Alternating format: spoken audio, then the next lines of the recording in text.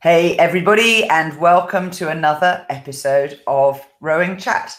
I'm here today with Ira Parry, and this week Rowing Chat is sponsored by my book, Rowing Tales. People ask me sometimes, how do I go and get the tales to tell in this anthology? It's a collection of short anecdotes which other people give me about their own rowing life. One of them came to me at a business meeting. I met Eric Marnie, and he's an older gentleman in the financial services industry. And when I told him about my rowing, he started to tell me a story about when the winners of the Grand at Henley all rushed out to greet their crew after the final, and they got a right royal soaking as a result. I'm not going to tell you how it happened. You'll have to buy the book. But Eric saw that firsthand when he was on his first visit to the UK as a very young man. So it was a while ago. So go and get yourself Rowing Tales. It's on Amazon. It's on the Row Perfect shop. It's in Kindle. It's a good book, and you can absolutely give it to anybody. Completely safe. And it's full of lots of short stories on rowing themes, which I think you'll just enjoy it. And get another one while you're at it, so you can give one to a friend. And of course, if you've got a rowing tale to tell, get in touch with me, because I'm going to need a whole bunch of stories for next year, aren't I? Now, Ira, welcome to Rowing Chat.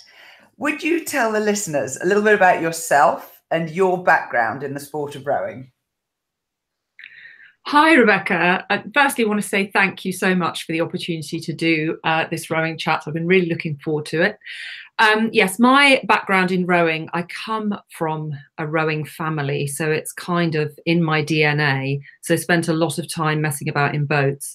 And I took up rowing kind of formally when I was 15. I didn't row internationally. I had great aspirations to do so, but it wasn't meant to be. But I went into teaching as my career, and alongside my teaching, I did a lot of rowing coaching. And I worked with some young athletes who rowed on the international stage as juniors, and some went on to compete for the national team and compete at Olympic Games.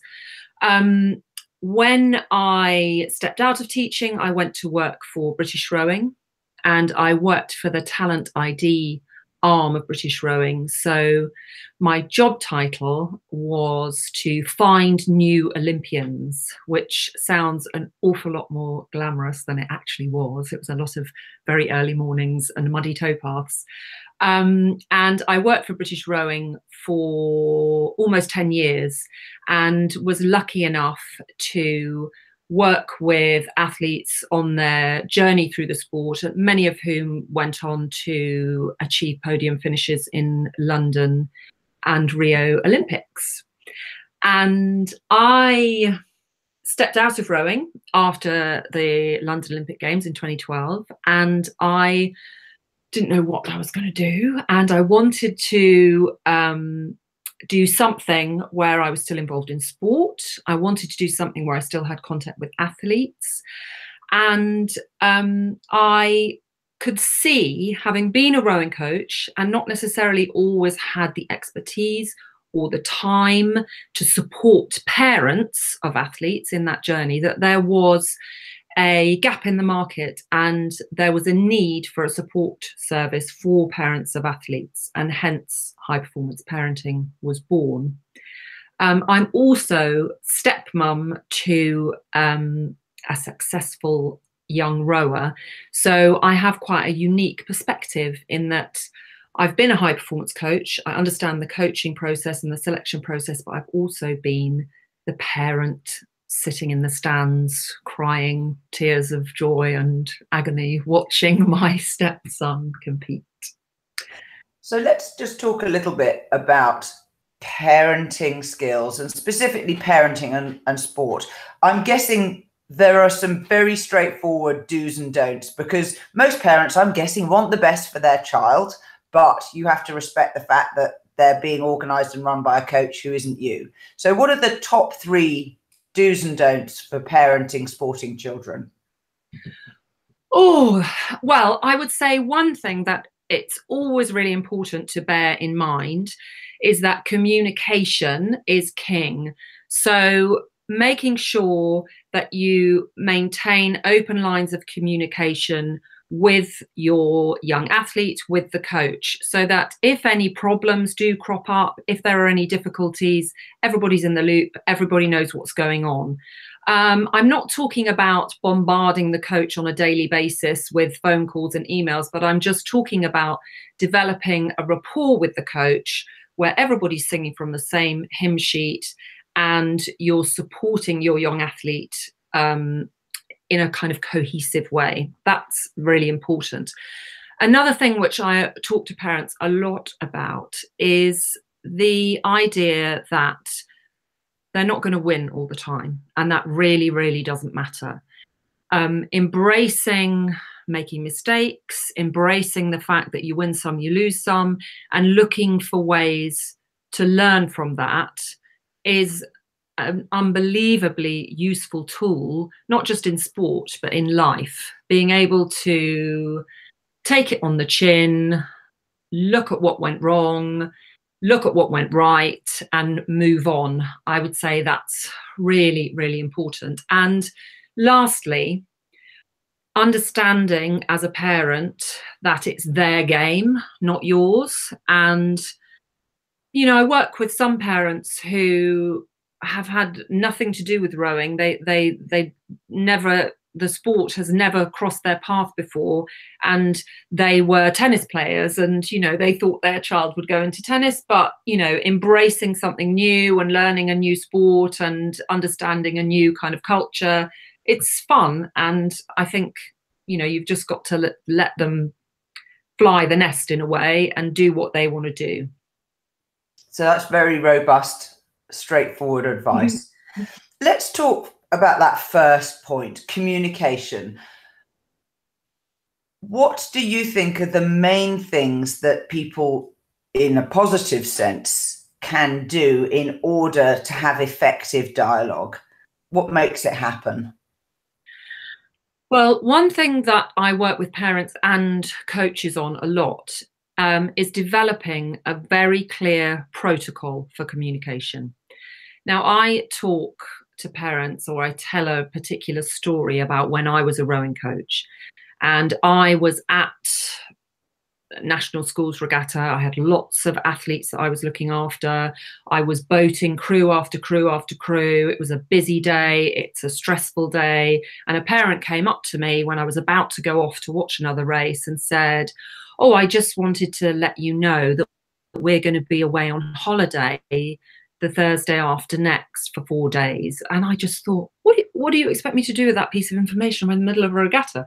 But actually, that was my fault, because I hadn't given them a clear protocol for how do I want to be contacted. So having that basis with the coach. So what do you do if your child is ill? How do you contact them? What do you do if you're late for training? What do you do if you've got a family holiday clash or something going on? And having a very clear protocol of when to use their mobile phone, when to use their email address. I think that's so important. And then it just makes it easier for everybody to work. Brilliant. And I can totally see that these are things that parents who are new to the sport, or even parents whose childs are new to being coached by you, should get this. So how do you kick off that conversation with your new group of athletes? A lot of clubs and schools now do some kind of induction at the beginning of the season for parents. And I would say that's really good practice, like inviting parents to come along to the club, particularly if they're new parents and they don't know people and they don't know the setup of the club. That's a great way to set out your stall as a coach, explain what the year is going to entail, and get parents to understand how they can be supportive. I think coaches can sometimes miss a trick in terms of using the parents as allies and part of that support network. And if parents don't feel they're part of it, they then don't understand what role it is that they're going to be playing, and they can feel a little bit like they're left out of the loop. And that, for a parent, is not a particularly nice way to feel, because at the end of the day, they're the ones driving them there. They're the ones funding the sport. So they need to be part of that support network. And I think it's really good practice for clubs and schools to embrace the parents at the beginning of the season and let them know how it's all going to pan out, how it's going to work, what the main events of the year are, when the training camps are going to be, so that everybody's in the loop. So let's talk a little bit about the concept of a support network. What are the signs that a support network is working effectively for your group? So if people are listening, they're coaches or parents, and yes, I get the idea that you need to have support around young athletes. So the concept is clear, but how can I tell if our support network's working well? Well, I suppose support networks get tested when there is some sort of challenge. So most rowing programs can tick along quite nicely, but it's when something goes a little bit awry that a support network is going to be tested. And usually for a young athlete, that usually is something to do with illness or injury. So when something goes slightly wrong and they're in effect in a period of slight transition because their training is different if they're injured, or they've got to be away from training. And that's when the support network will really be tested, and you'll be able to see where the holes are and whether it's working. And that, as a parent, is the time when you really need to make sure that the lines of communication are open, so that the coach understands, you know, what's the nature of the injury, what's the treatment they've been getting, what kind of illness have they got, what did the doctor say, all of that kind of stuff. But I think that's when you'll see whether you've got a strong support network around a young athlete. And going then back to your framework for communication, can you set that sort of dialogue framework up so that people understand why you need to know things and ensure that the messages get through in the right way? How do you mean exactly? Well, I'm thinking of a particular situation where someone gets injured, the parent, perhaps not fully understanding the options available, goes to the GP. Yeah. It would have been probably better to go to a sports physiotherapist. Let's just take it in this situation. But because they didn't understand, the GP says, yeah, rest it. And you're sitting there going, but I want the child back in my crew as fast as possible. Can we not have a rehabilitation plan? Yeah, yeah. A lot of clubs that I work with have really good links with either physios or strength and conditioning coaches, and people that can give really solid advice around injury. So I suppose if I was back in coaching, I would be setting out that protocol again at the beginning of the year, and I would be saying, you know, if there's an injury, as a parent, I would like you to do A, B, C, and at the very least, to consult with the coach and keep the coach in the loop. Because, like, as I talked at the beginning about communication, like that three-way triangle between coach, athlete, and parent is a very strong entity. But if one person is out of the loop, it then becomes quite weak. So again, it's about communication. Now, young people, of course, mostly are not going to become professional athletes, and they're doing sport as part of fun things that either extracurricular activities or part of their school. Mm-hmm. What are your views on sport and life balance? How to strike a happy medium between singing in the choir, playing the orchestra, joining the film club, being in the Boy Scouts, and potentially doing a time-demanding sport like rowing? Well, I'm very much for not specialising too early. So if they're involved in lots of things, or even if they're involved in lots of different sports, I think that's a really healthy thing. And I would encourage parents not to have them giving up lots of things just because rowing is a sport with a high training load. And it is a sport with a high training load. You know, there's no getting around that. If you're playing cricket versus rowing, you're going to be doing like 5-6 times as much training. I think it's important to understand the fact that young athletes will have periods of under recovery where everything will happen in the same week. So they'll have seat racing, and they'll have the auditions for the school play, and they'll have a mock exam, and they'll have, you know, grandma's birthday party. And it's, you know, it's just the way of life that things, you know, always happen to all at once. And I think accepting as a parent that sometimes they really are going to be up against it, but the important thing is that they bounce back. So having a really robust system of monitoring, I always recommend to parents. So at the very least, just young athletes, you know, even 14, 15-year-olds taking a morning resting heart rate just to see how they're ticking along. And you would expect to see a kind of rise in the morning heart rate when they're a little bit, they've overdone things a little bit and they're a little bit under recovered. But as long as they bounce back, I think that's fine. I think that's all part of teenage life, and it's a good thing to learn, you know, because life's like that. What you've got to be very careful of is when they don't bounce back, you know, and if over weeks they're on a kind of downward spiral and they've obviously got too much going on, that's when you need to sit down and think, okay, we need to cut something out here. There's too much going on in your life. And again, I know I keep saying it, but involving the coach and the school in those decisions is really important, because schools ultimately, they want your child to succeed at everything that they do. So involving them, they will have strategies to help support your child if things have gone a little bit awry in terms of their organisation, or if they're overdoing it and overcommitting themselves. Schools will be able to help with that.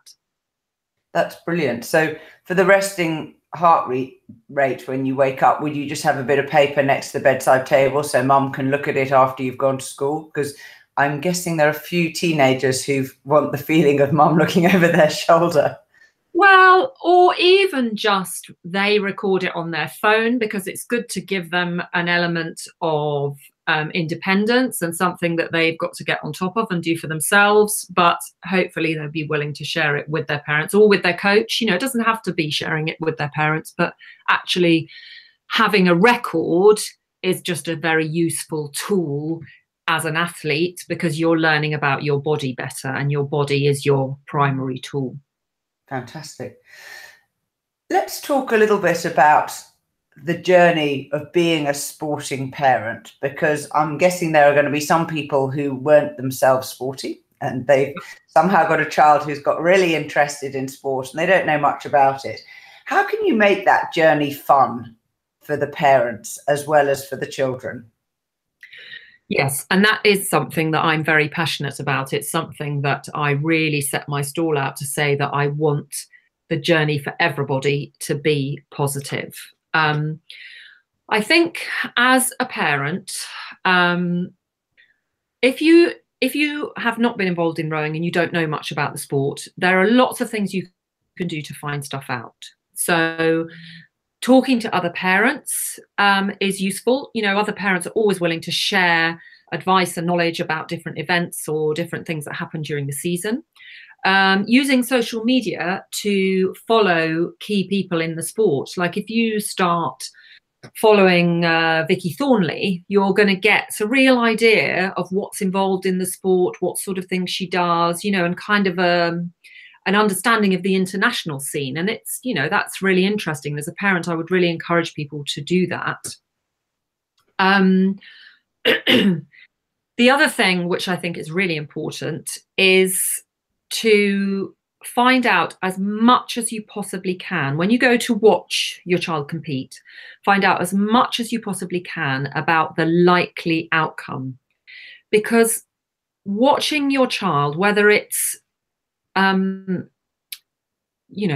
whether it's a small regatta or whether it's the Olympic Games, watching your child in a public place put themselves out there in a situation where they might fail is a hugely emotive thing. It really kind of strips us back as parents, and it's hard to see your child win or lose. Like, seeing your child win is a hugely emotional thing.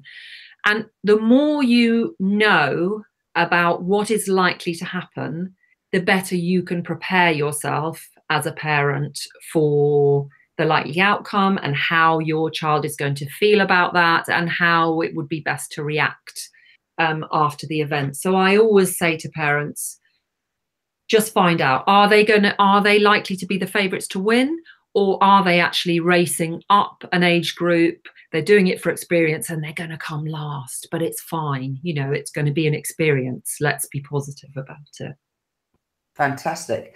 And I can definitely see that allows you to, in your own mind, prepare the conversation afterwards. Yes, which is very, very important. Preparing the conversation and also preparing your own emotions, because it's fine to be emotional, and we see it all the time. Like, we've just had the Commonwealth Games and lots of that on the television, and there's a lot of emotion surrounding it, but you don't want your emotions to run away with you, so that you're then in a situation where A, you've embarrassed your child, and B, you've embarrassed yourself, and when you look back on it you think, oh no, I wish I hadn't done that. So actually preparing for that is not a bad plan. Very, very good. That's excellent advice. Now, young people need a lot of energy to grow, but also for sport. What are the sorts of things that, in terms of fueling a body for sport, you can advise parents to do so that their child's well prepared and recovers properly? Oh, well, I do a whole module in my workshops on nutrition for athletes. And, it's quite a big chunk of the education that we do. And if, as a parent, you haven't been involved in sport, it can be quite alarming how quickly your fridge empties if you've got hungry rowers in the house. So there are a couple of small, I obviously can't give my whole nutrition module now because it takes me about an hour, but there are a couple of key pieces of advice that I would say would be really useful for parents. So one thing is protein. Protein can't be stored by the body. Well, we store it as muscle tissue.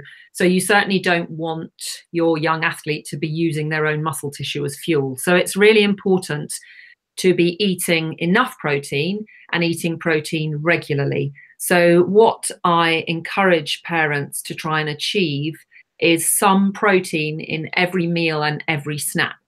So thinking about just topping up those protein levels through the day.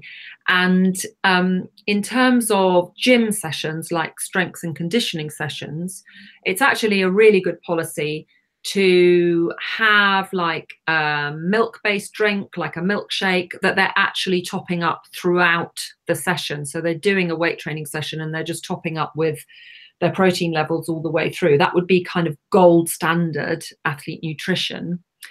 And secondly, I do a nice little piece of work around recovery snacks and recovery food.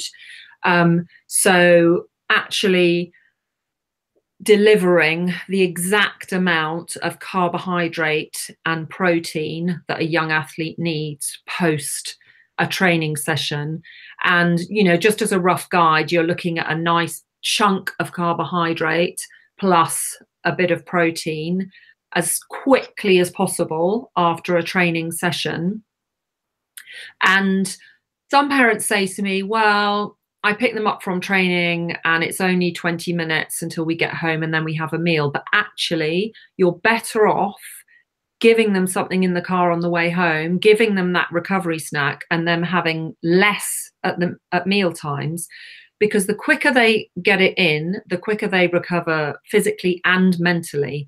And, you know, I'm sure anyone that's parented a teenager knows that a hungry hormonal teenager is not what you want. So the quicker that you can get that on board, the better their focus will be, the better their concentration will be. All of those things will have an impact. So I would go recovery snack in the car, smaller meal. And give us an example of a carb plus protein snack.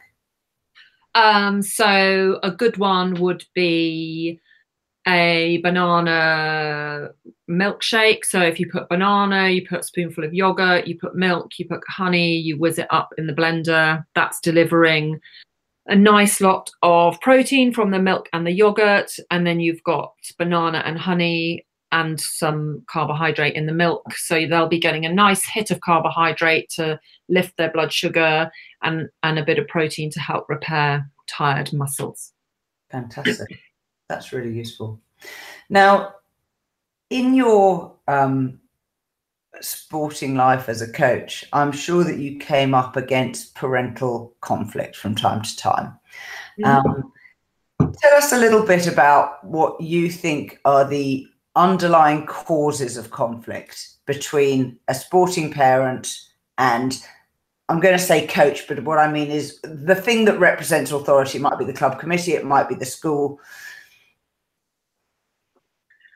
Well, in my experience, the biggest area of conflict between parents and usually the coach is around selection decisions.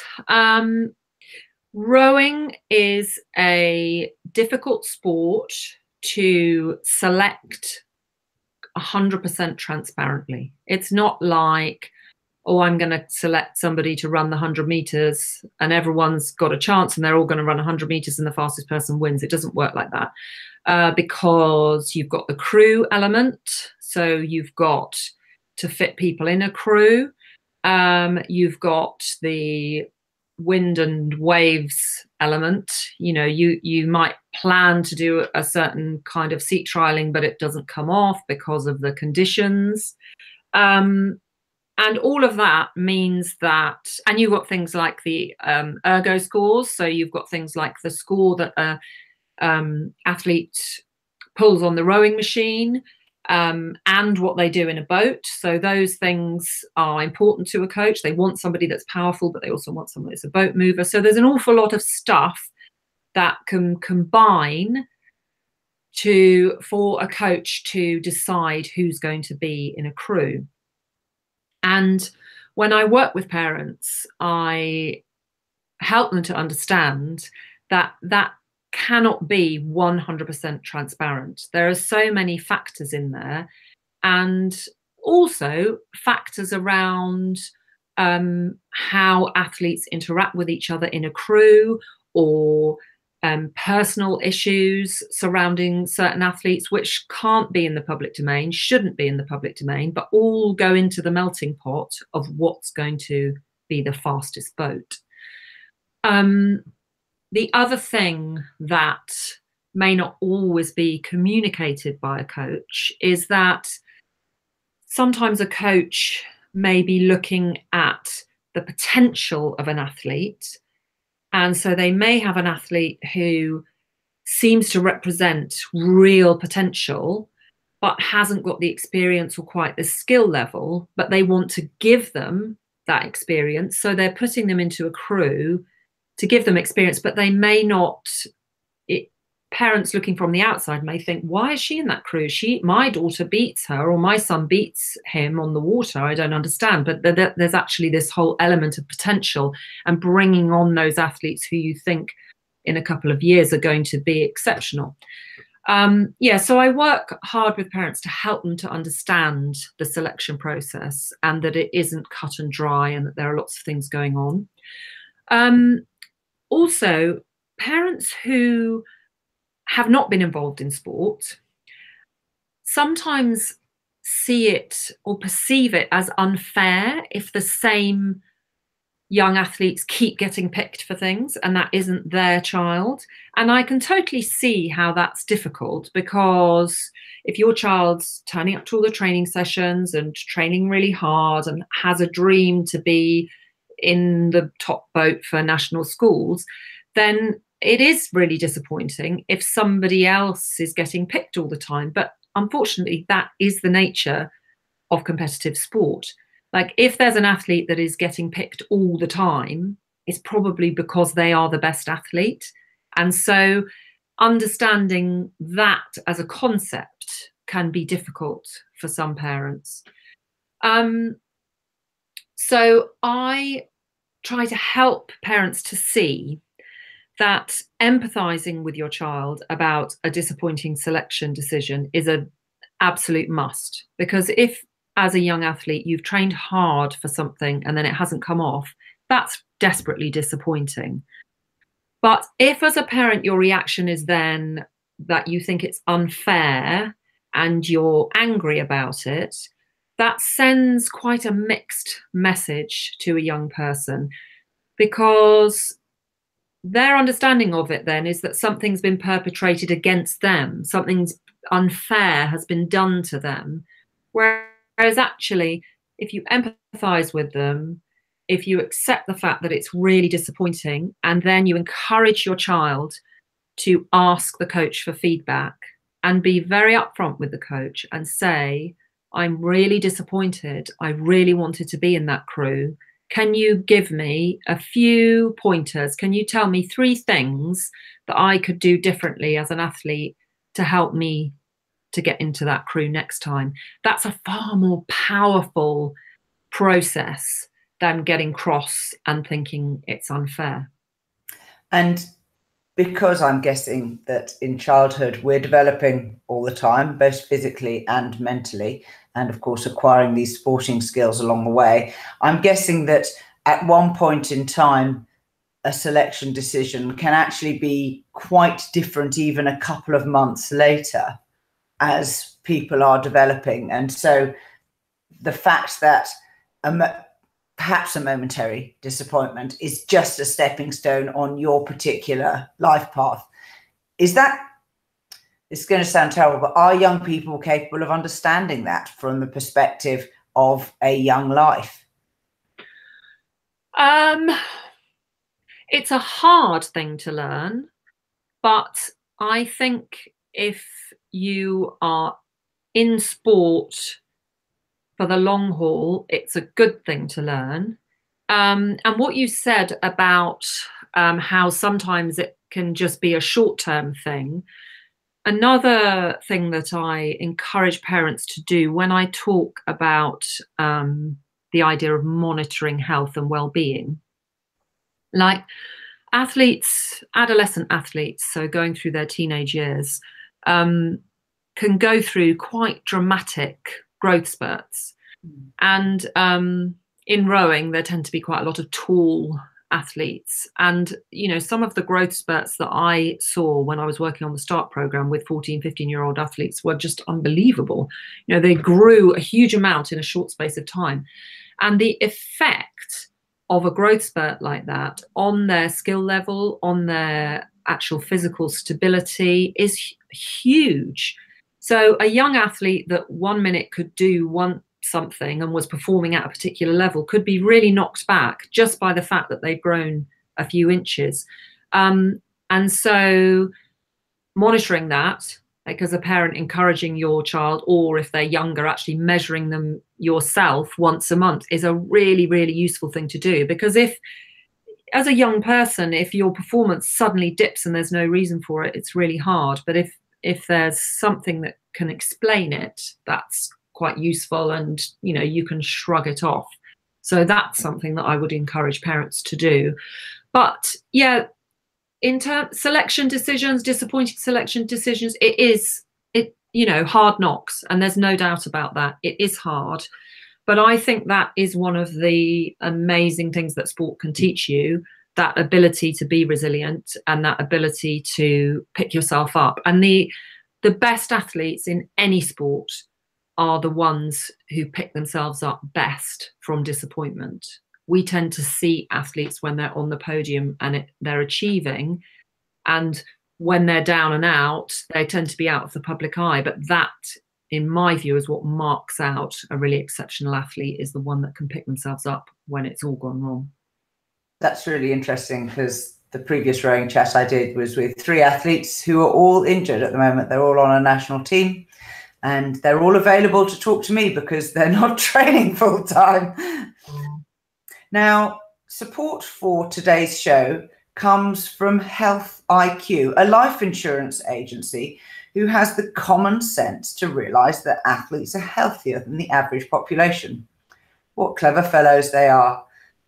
They means you don't have to explain why your body is a high quality, amazingly fit asset. These guys know that you are less likely. In fact, you're around 56% less likely to have heart disease if you're physically active. And rowers, we know, aren't just active, we're super active compared to the rest of the population.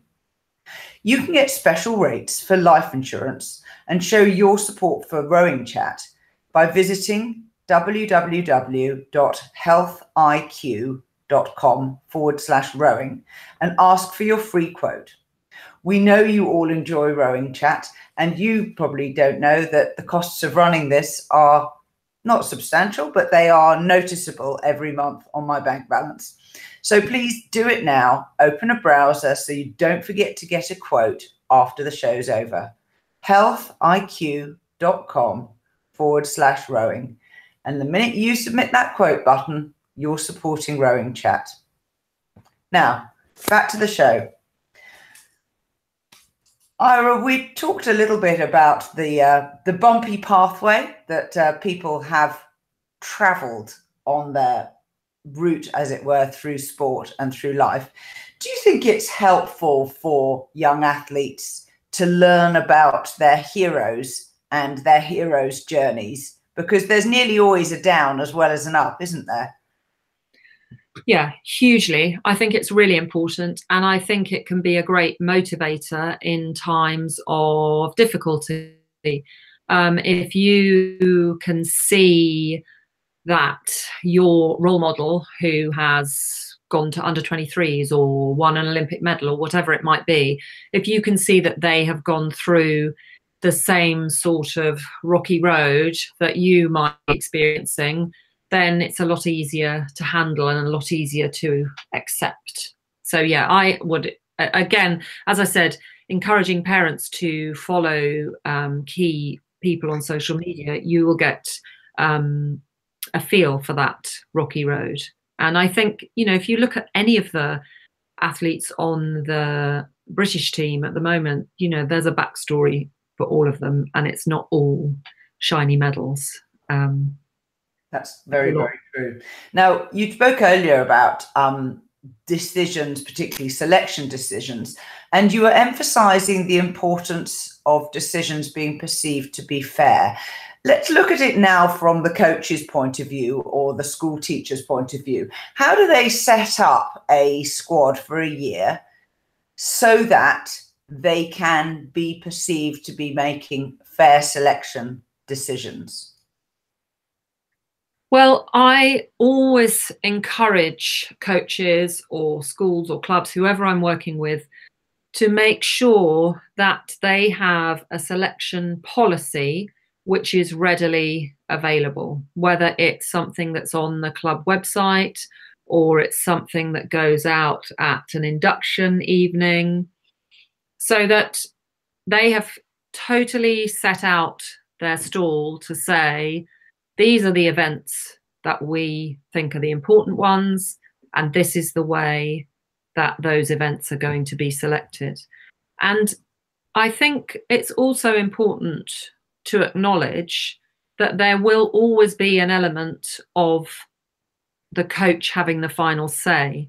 If you are entrusting your young athlete, your child, to a club, and you are accepting that that is the coach, then you have to accept that they are a professional and that their decision matters, and that ultimately what they're aiming to do is produce the fastest boat. So I think it's important to have a selection policy which sets out the kind of trialling that will happen. Will it be in singles? Will it be ergo scores playing a part? Will there be seat racing? All of that, but also to acknowledge the fact that the coach will make the final decision on a crew. And most schools and clubs that I work with are very upfront about this and are very happy to share information with parents and show them how they've selected a crew. But as I mentioned before, there's some information that won't be in the public domain and won't be able to be shared publicly.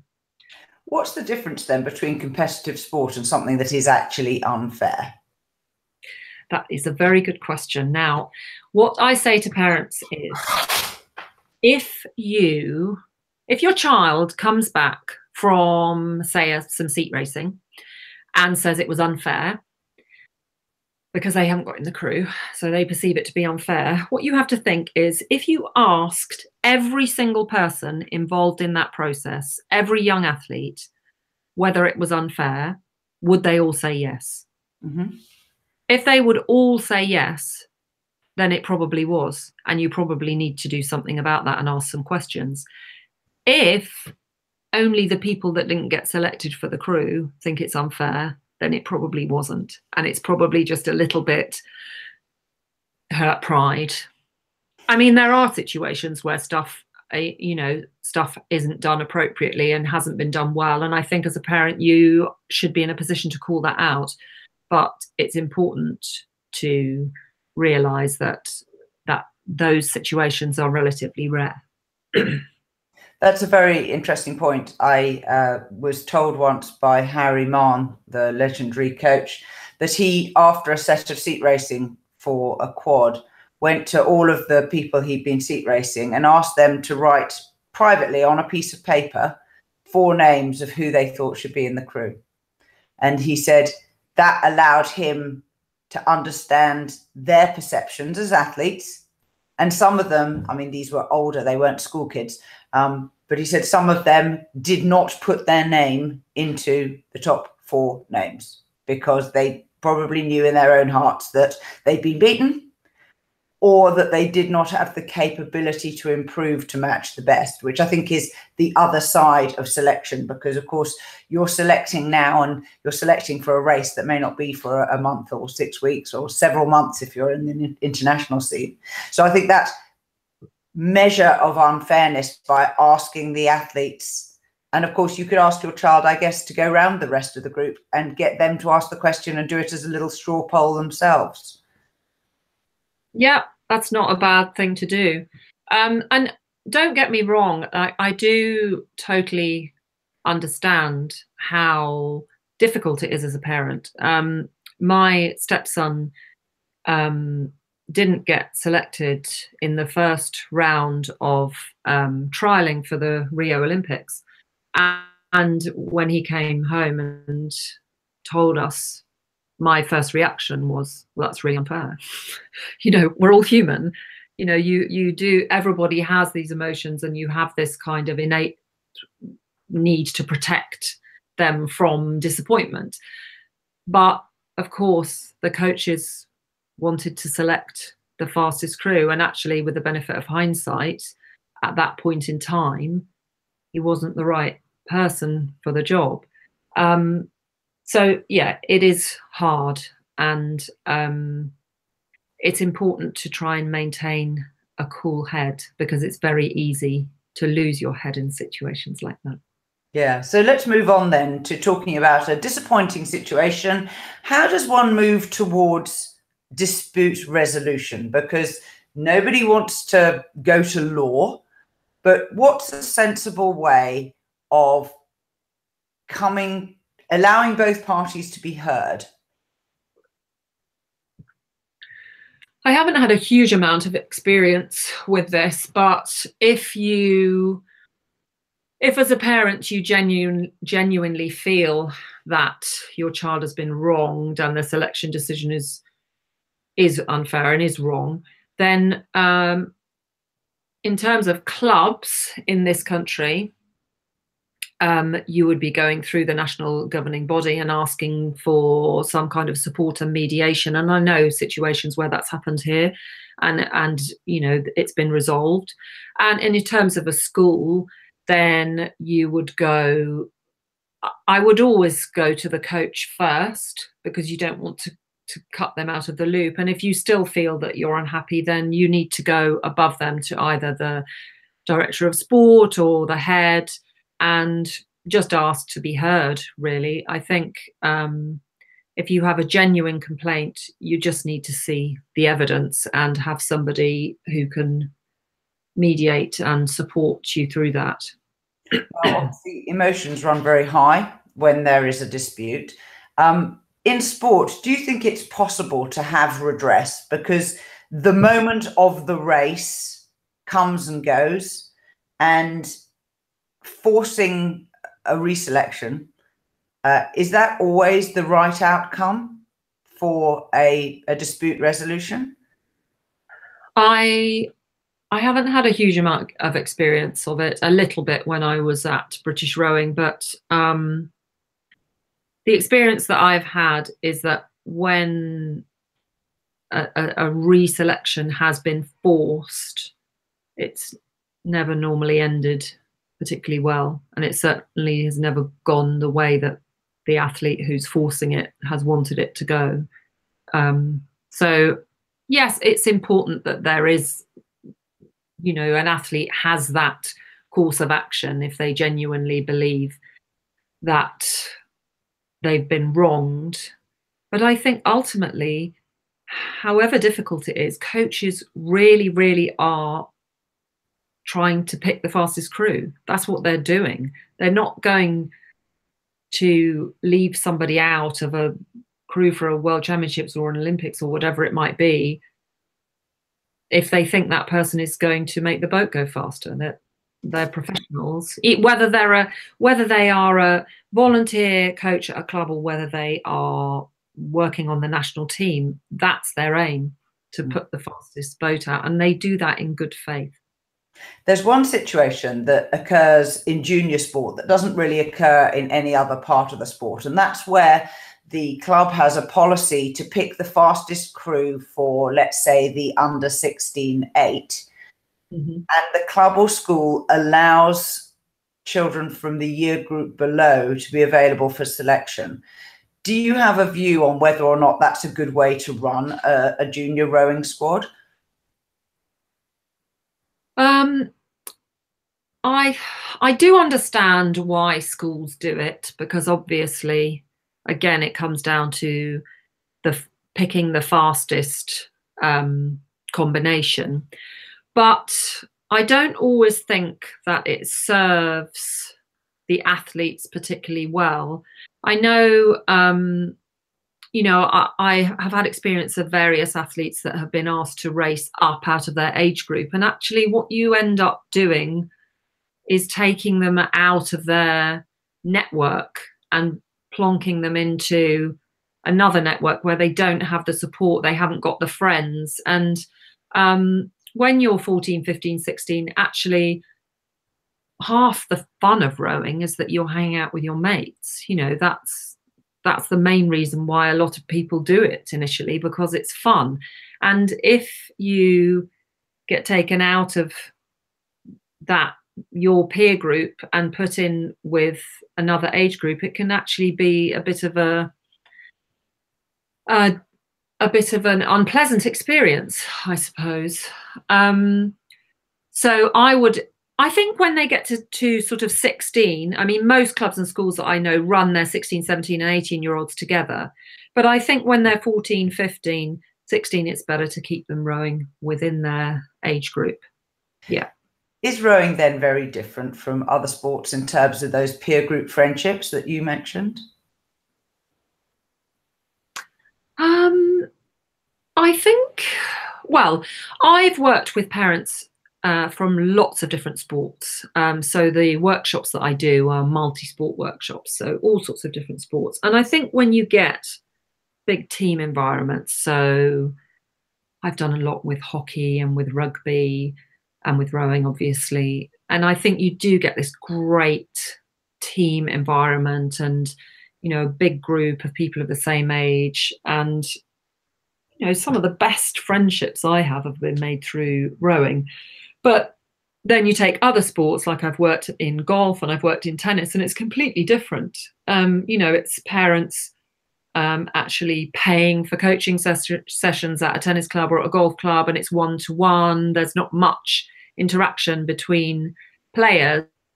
And when they go to tournaments, it's parents taking them to tournaments, the coaches isn't even necessarily there. So it's a completely different experience. So I do think that big team game experience when you're at any time in your life, but when you're a teenager is a great thing.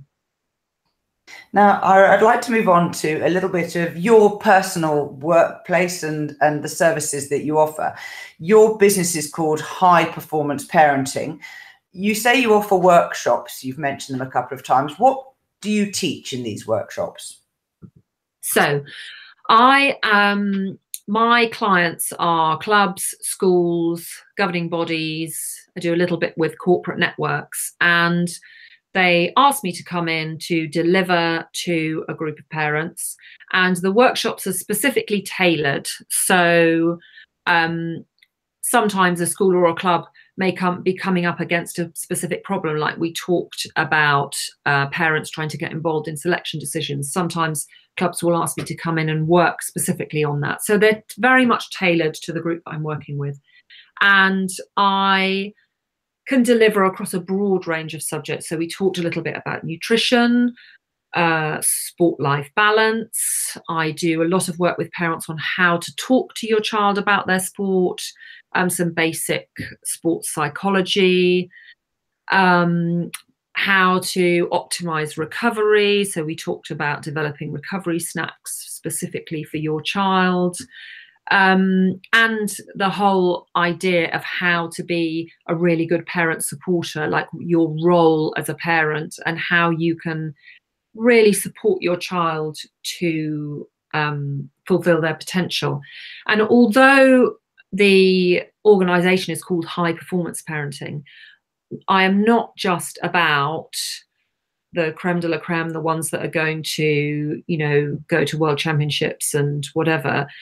I'm about best practice. I'm about parents supporting their children to fulfill their potential. So if your child is trying to get into the second quad for Nat Schools, or if your child is on a pathway to Olympic glory, doesn't matter, because the best practice is the same.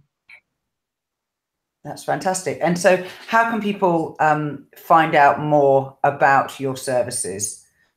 So I have a website, which is highperformanceparenting.co.uk, which has all details of the workshops that we do. I also do one-to-one sessions with either parents or athletes, supporting them through specific challenges or problems. And we're about to launch some e-learning content, because I have a lot of social media followers in different countries.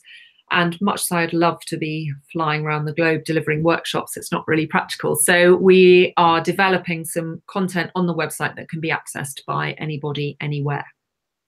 And where can people come and meet you in the next month or two? So I will have a stand at National Schools Regatta, which is the 25th to the 27th of May. So I'll be in the kind of little shopping village, and we'll be launching our e-learning content then. And so there'll be a special offer that weekend on the e-learning. And yeah, I'll be there to meet and greet parents. So please come along and see me if you're going to be at National Schools. Fantastic. And Ira's also said that if you're on her newsletter mailing list for the international listeners of Rowing Chat, you will also get a special discount coupon when she launches the e-learning module. Any final words from you? Oh my goodness. Well, my final words would be that sport can be the most empowering journey for athletes, but also for parents. And it will be a roller coaster. Mistakes will be made, and there will be wins and there will be losses, and that's all part of the journey. And as a parent, I think one of the most valuable lessons that you can teach your child is that it's fine to make a mistake. What marks you out is how you pick yourself up from it afterwards, and sport can teach us all that. Ira Perry, it's been a delight having you as my guest here on Rowing Chat. Thank you very much. And for everybody else, until next time, goodbye.